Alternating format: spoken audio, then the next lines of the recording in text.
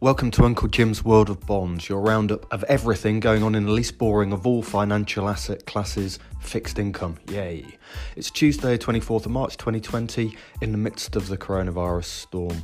US 10-year government bonds yielding 80 basis points, Japan 3, gilts 44 basis points, and the Bund minus 36. In credit land, US investment grade is at 354 basis points, and the high yield market in the States is trading at distress levels of over 1,091 basis points. Today, best piece of research I've seen, Jim Reid of Deutsche Bank does great work on default rates, and in a note today works out what's priced in for defaults in credit markets. Remember that typically a recovery rate is around 40% for senior bond debt.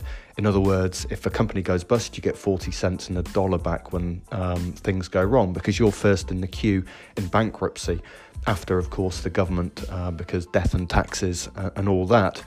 So what is priced into credit markets at the moment? Well, even if you assume a zero recovery, i.e. these companies go bust and you get absolutely nothing back, over 5 years, the cumulative default rate in Eurozone high yield is around about 35%, and in US high yield, 40%. We do have to remember that in the US, 15% of that high yield market is energy related, so the massive collapse in oil prices probably means that premium spread you're getting in the US is justified. You need to get paid more because defaults will be higher there. But really, if the 40% recovery rate proved true over time, then the US default rate pricing at the moment is more like 60%.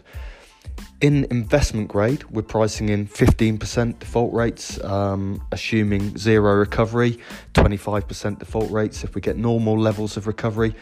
The worst ever throughout history we've seen in US investment grade is a 3% default rate over that period. So a lot is priced in credit. We are a little bit tighter in credit actually today, partly because we're expecting some action from central banks.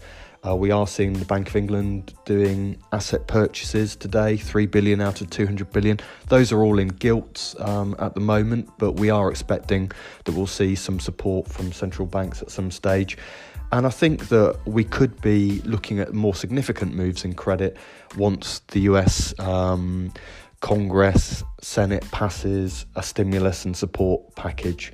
At the moment, it feels a bit like TARP, that until we see the whites of the eyes and we end up with some significant actual legislation passed, markets are still going to be very, very vulnerable. I guess we are seeing markets reopen in some areas. The primary market is back in business in a big way in both the US and in Europe. Nestle are doing a bond today, talked around about a spread of 175. Bank of America senior bond, this is an A2 rated bond, coming or talked at 380. It may come a little bit tighter than that, but things are moving. That's your morning roundup. Thanks for listening in. Sorry about music. It's called Compton and it seemed like a good idea at the time. See ya.